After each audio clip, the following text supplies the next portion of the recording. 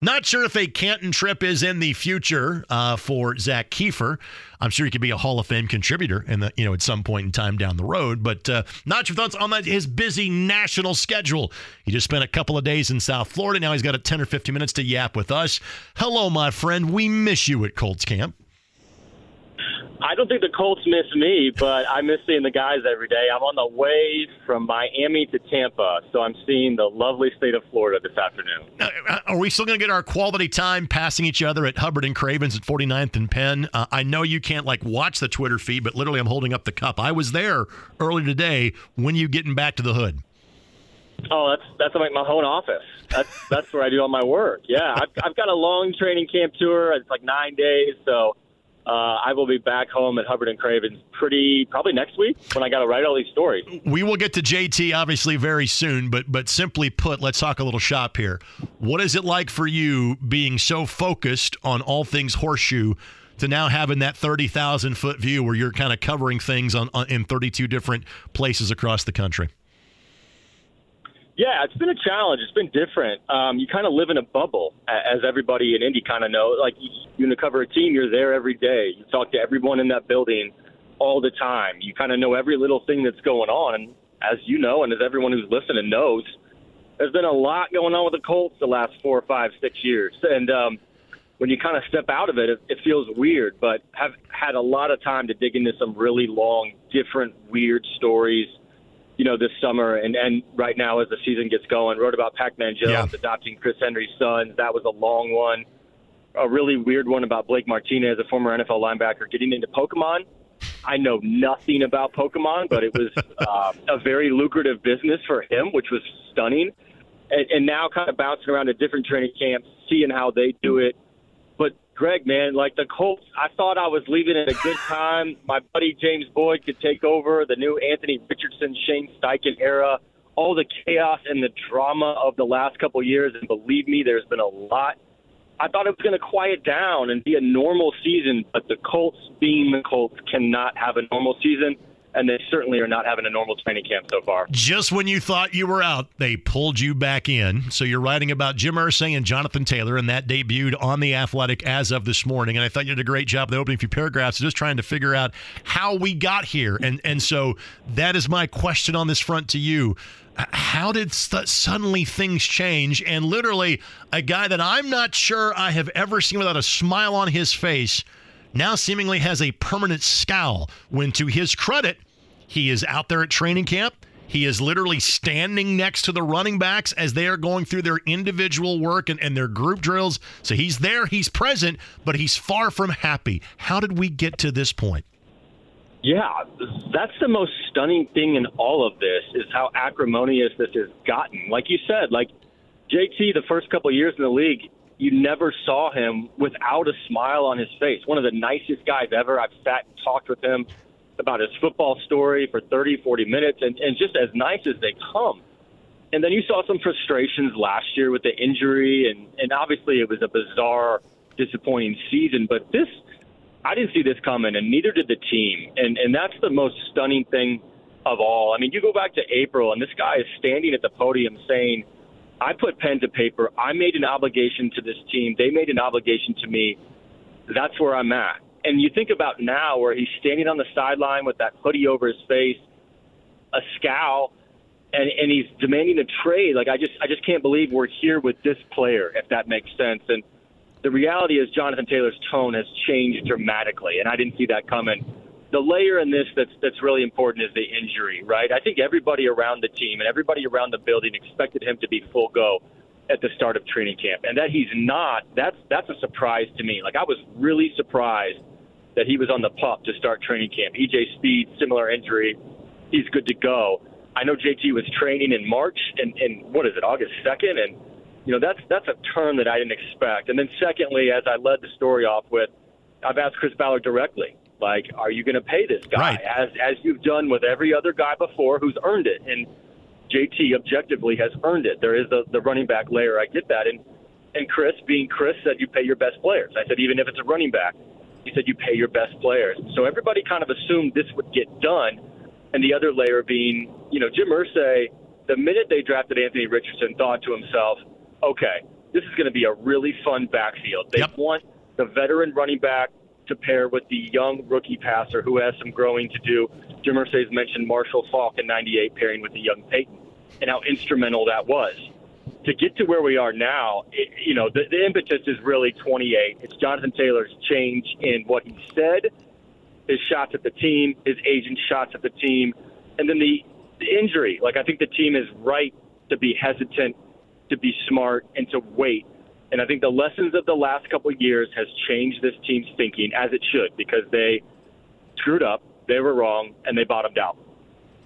Again, Zach Keefe for The Athletic, Greg Rakestraw. It's the Fan Midday Show, 93.5, 107.5 The Fan. A lot of this, at least the opening segment for me, and trying to read, digest, react, et cetera, is trying to make 2 + 2 = 4. So let's talk about this.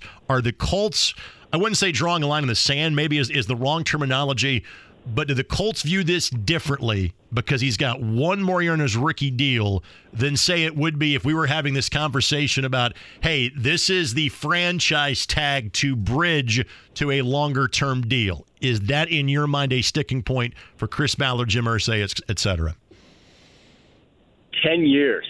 10 years since they've used the franchise tag. On Pat McAfee at that. Yeah, exactly. Of all people, that's just something they haven't resorted to, and it's a big reason why I mentioned a minute ago, right? Like Shaq Leonard, he got paid a year early. Yep. Braden Smith, Quentin Nelson, Naheem Hines got paid a year early, and he was a backup running back, right? So they've always rewarded their own, and that's a point of pride. And I think that's why Jim Irsay brought Jonathan Taylor onto his bus to say, look, we take care of our own. And this is a point of pride for Jim Irsay. This is very, very important for him. But they're doing the opposite right now. They're not paying him. The injury is part of it.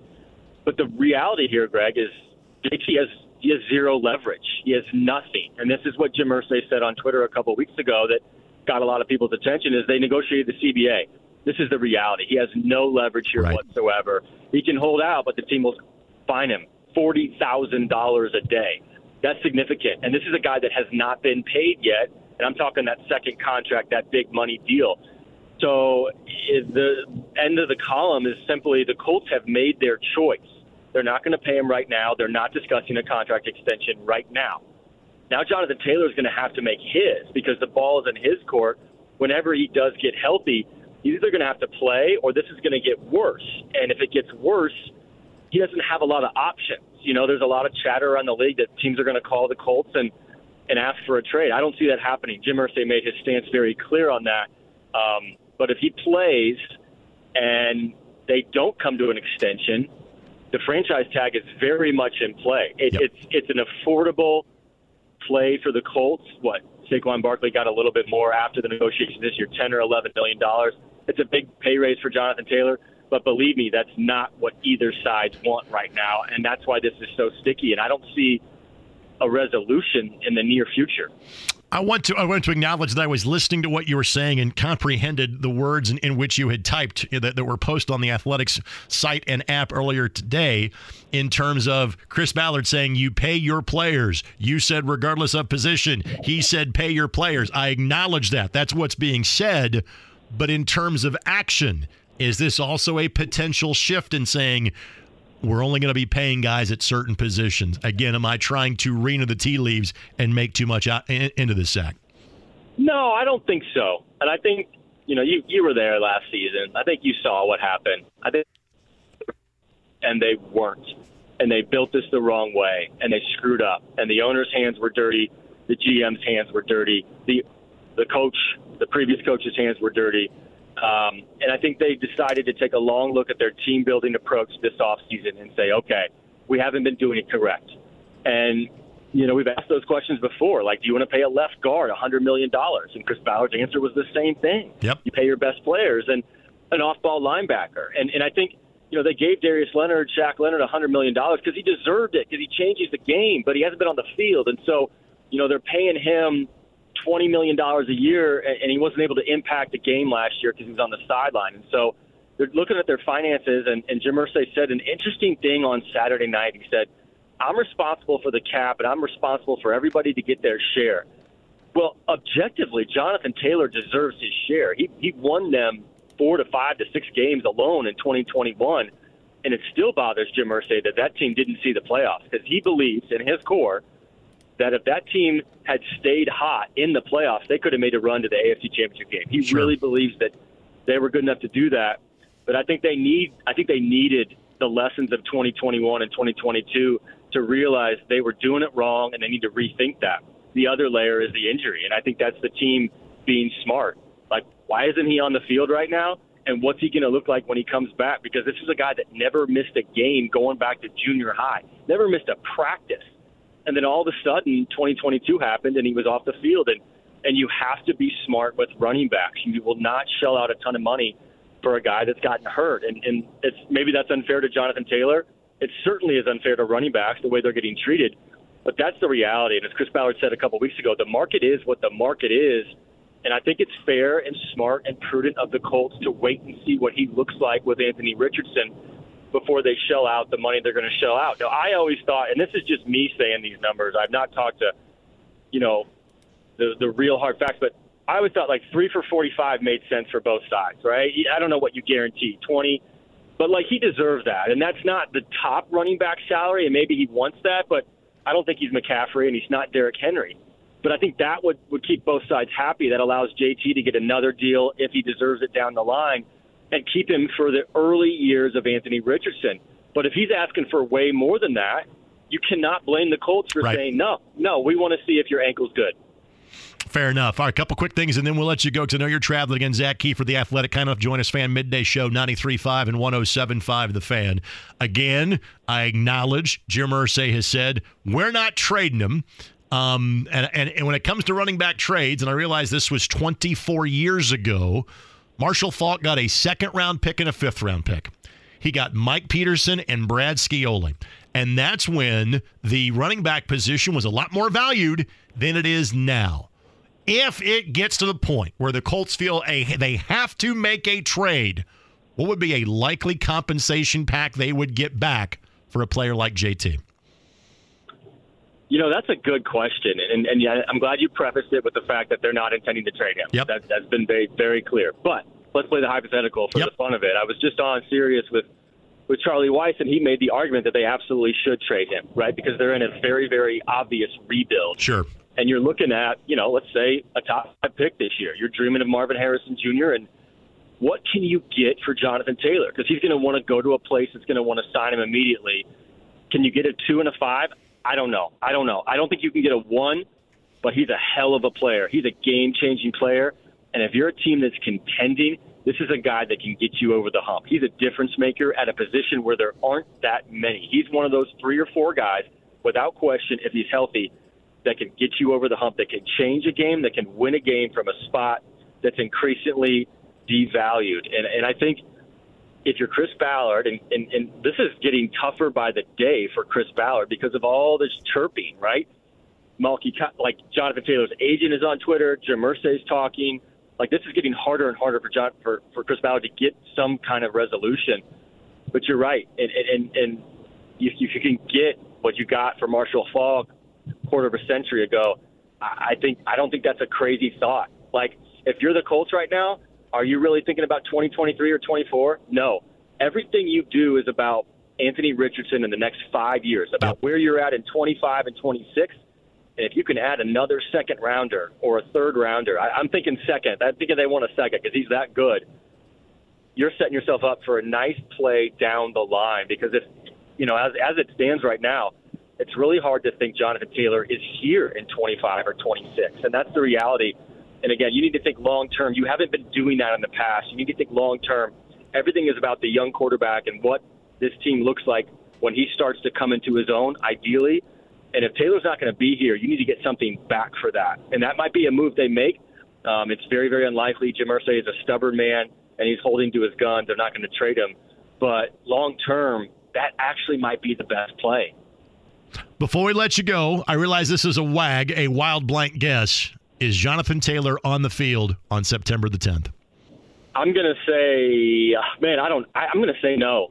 And I'm not backing that up with, look, I'm not as connected as I was 10 months ago. I'm not, but I don't like this injury, man. I don't like hearing about a back injury, even though he denied it.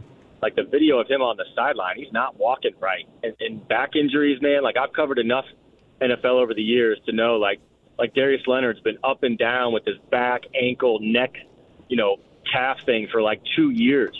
And I'm not going to bring up his name, but I covered a quarterback who retired from a calf strain, for God's sake. So, like, these injuries are scary, and anytime I hear back, it's not as simple as just getting an ankle fixed and coming back. So this doesn't look good. And I don't know if JT's going to back down from his stance about a trade request, even though it would cost a lot of money for him to hold to his guns. But, gun to my head, let's say no. I don't see a resolution coming anytime soon. All right. I did the typical radio thing. I lied. Since you brought up he of whom we don't say his name, I'll just simply reference his podcast that you so eloquently put together last offseason. I think we're 13 months removed from you, putting that together. And I'm listening. I'm like, hey, that's my voice on the opening 30 seconds of it. Do you still get feedback about it today? Like, I get it immediately. Last summer, we're all talking about this. Do you still get feedback from it over a year later? Yeah, I do. So what happened in Cincy a couple of weeks ago? What happened to the quarterback? Calf strain, right? Yeah. So, everybody's freaking out. How long does it take to come back from a calf strain? And I realize I'm talking about an extreme example, maybe the most extreme in NFL history. But, yeah, when there's a quarterback that has a mysterious injury, it gets brought up a lot. My colleague Jordan Rodriguez put together a terrific, podcast series on the play callers, just the tree of play callers, and a lot of people enjoyed that and harkened back to mine. It's stunning because it really was a turning point for this franchise. I'm not sure they realized at the time how much it would set them back. Sure, because they started to have a little bit of success after that and convince themselves they would be okay. But it really was a turning point for this franchise, and they really have had to live the other side of it for the last couple of years, trying to find a guy at quarterback, missing on a couple guys at quarterback. This is how the other half lived, and it's really impossible to underscore how much changed August 24th of 2019. But, yeah, I do still get messages and tweets about it fairly regularly, which is crazy because it was about 13 months ago, like you said, when it came out. Well, you did a hell of a job like everything else you do, my friend. I look forward to seeing you at Hubbard and Craven sometime soon. Safe travels, and thanks for the time today, buddy. I appreciate it. Thanks, Greg. Have a good one, guys. You got it. Zach Kiefer of The Athletic. A few weeks ago, there was this wonderful piece on ESPN.com about guys that had played one game in the National Football League. One. And one of the 7 players that were chronicled about it happens to be a friend of mine and has been for the better part of 15 to 20 years, but also happens to be my next guest, and that would be Ted Karras, head coach, once again, of Marian University. I want to make sure that I give you the proper attribution. I may have had a cup of coffee, but it tasted awfully good. His one game with the Washington Redskins was led him to a Super Bowl ring a few years later from back in 1987. Coach, how are you today? I'm doing better than good, Greg. Good to be with you and Jimmy this afternoon. All right. We'll get to your nights in a second, but let's talk about that piece. What was it like reliving that a few weeks ago? That was interesting. It came out of the blue. An ESPN reporter contacted me, and, I was with the Redskins in training camp, and back then I got cut at the 60 cut. And then the strike happened, and I went back, and we had a really good team. We had there was no Redskins at the time that crossed. We were all, rookies, free agents. They did a great job of piecemealing the team together with a lot of guys that were in camp. We won our games against veteran-laden teams. And then, Doug Williams led the Redskins to the Super Bowl that year. We didn't get our rings, though, until 30 years later, right? Which was interesting. But that's why I said it was a damn good cup of coffee. So, Did you have the feeling that when you played that one game, and again, for those that have forgotten this now 36 years ago, 3 games is what the replacement players got. Out of 15 that were played that season, you guys got 3.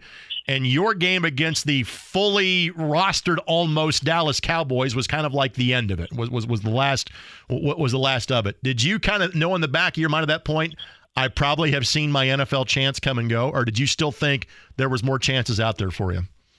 I tried for another year to try to get on, and it didn't happen. So I wasn't quite sure right then. But But no, I still tried different things that year, but I didn't get back. So as a guy that got that one game, that kind of Moonlight Graham moment, like we would see in a different sport in Field of Dreams, what is it like to see your son out there playing on a weekly basis?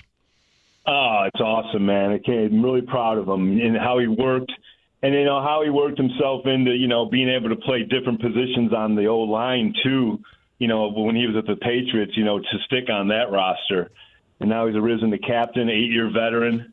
He's on another good team, snapping to another great quarterback, and really just excited and proud. And really, it's just fun to go, less than 2 hours away. The thing that you should be most proud about, in addition to what he's carved out in terms of his career, is the unbelievable good deed he is doing with the Cincy hat, the Indy hat, and the Village of Marici. I hope I'm saying that properly.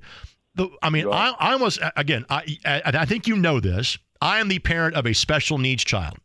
So this is on my brain as to what his future is going to look like. My son will turn 9 in September. And I think about already to this day, hey, what is living going to look like for him after my wife and I are gone? Or as he kind of ages past, to some degree, living in my house. What Teddy has done to raise money, he's helping people find homes here in Hamilton County that have never lived on their own before. Why is that such an important cause to him? Well, first off, there's a huge need for it. It's very underrepresented group. There's not a lot of housing. The Village of Marici was started by the Reenis, who also have a special need child. And Ted's best buddy from Cathedral High School is Matt Reeny. And, he's always just, grown up. They've gone over the house many times. It's in Fort Harrison. And then, he had the Cincy hat. This started as just a gift to his Bengals teammates. And then people started asking about it and wanting to buy it. And he goes, well, I'm not selling them for me. Then I'm going to sell them for the Village of Marici. And it's totally organic. It took off.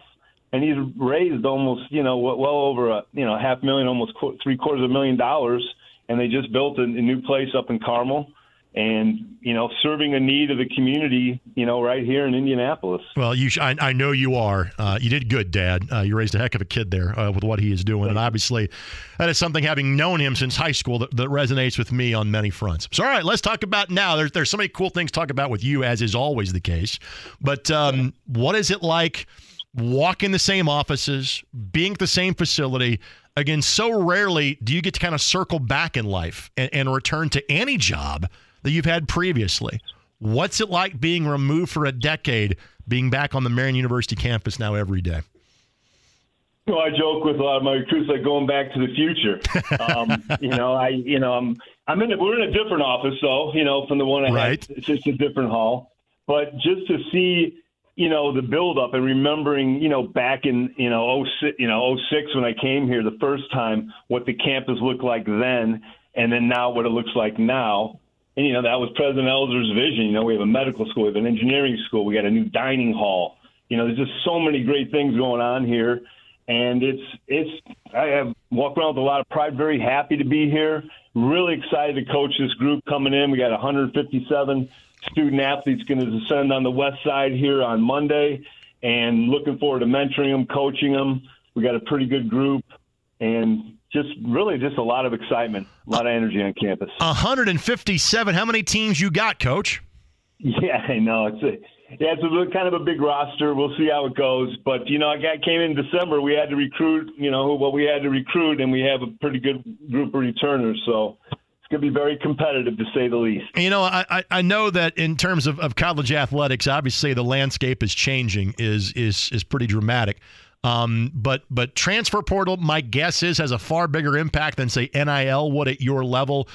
So I guess just your thoughts on that. How has that changed what you do on a day-to-day basis? I don't know if it's actually going to change what we do on a day-to-day basis, but it is a part of the game that is different than, a few years ago. And we didn't get in the portal that much, since I've been here so far. But we'll play the game. And NIL is another game that, it's trickling down to this level too. We haven't done anything with that yet, but those are two, you think about all the years I've coached, and now we have, you couldn't do any of that stuff, and now it's kind of like the Wild West, really, in the NIL realm. But and then, if guys are disgruntled, they can enter the portal. I'm not going to really do anything differently. I really focus. I'm a player-centric coach. We're going to have a good, tough training camp and get the guys ready. And what each guy feels, that's up to them. But not really going to change a whole lot. Again, Ted Karras, the head football coach at Marian University for a second time. Kind of join us here. Greg Rakestraw filling in Fan Midday Show, 93.5 and 107.5 The Fan. Let's put it this way. When you left Marian the first time, went to Walsh Division II school over in Canton, Ohio. So you recruited guys from the state of Indiana. Krishan Hogan immediately comes to mind that ended up coming back here to play at Marian. But it's been 6 or 7 years since you really, had to get out and talk to the high school coaches and recruit guys in this state. How has high school football locally changed? Because that's obviously where you get most of your players from. What's the talent level like now compared to it was when you were at Rose or at Marian the first go-round?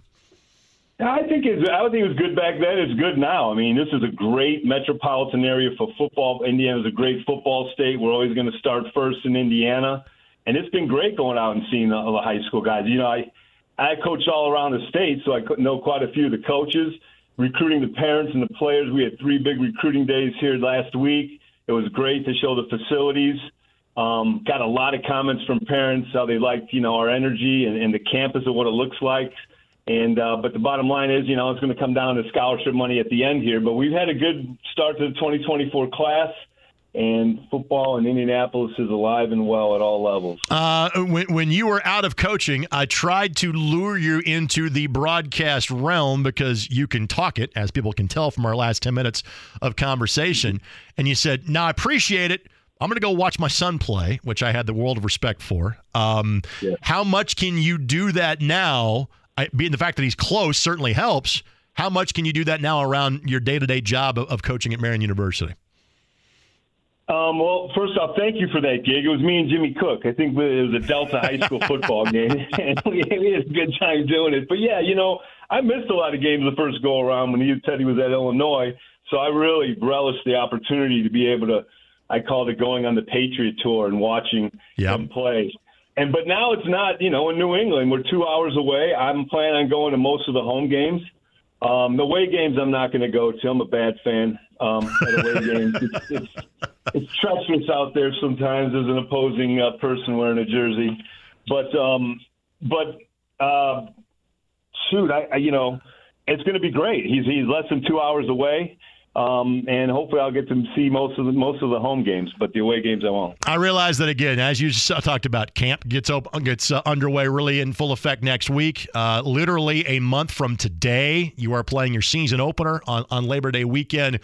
What are some of the goals that you're setting for this group, knowing how high the bar of expectations that you helped create, being a national champ in 2012, what's the goals you set for this season? Well, that's the goal every year now. I joke around that we create a monster in 12, but that's what the goal is. So, and then also just on, my observance over the last 6 months, bringing this team closer together. It is a large roster, and there was a little bit of a schism between offense and defense. I thought we did a good job of bringing everyone together, and I think that's going to be the thrust of our training camp, really getting to know each other a little bit better. And but we have a really good group of seniors coming back. We got a lot of the young talent, and then we go to Chicago, play Judson on September 2nd. My friend, I'm so happy for you. I'll be seeing you on campus very soon. Thanks for taking the time today, and please give Teddy and the rest of the family my best. Okay. Will do, Greg. Thanks for having me on. You got it. And again, that is Ted Karras. He is the football coach at Marian University. And as he just talked about, the Knights are on the road for their home opener. They are then at home for the remainder of September. They have games on September the 9th, September the 16th, and September the 30th. MUKnights.com always has more.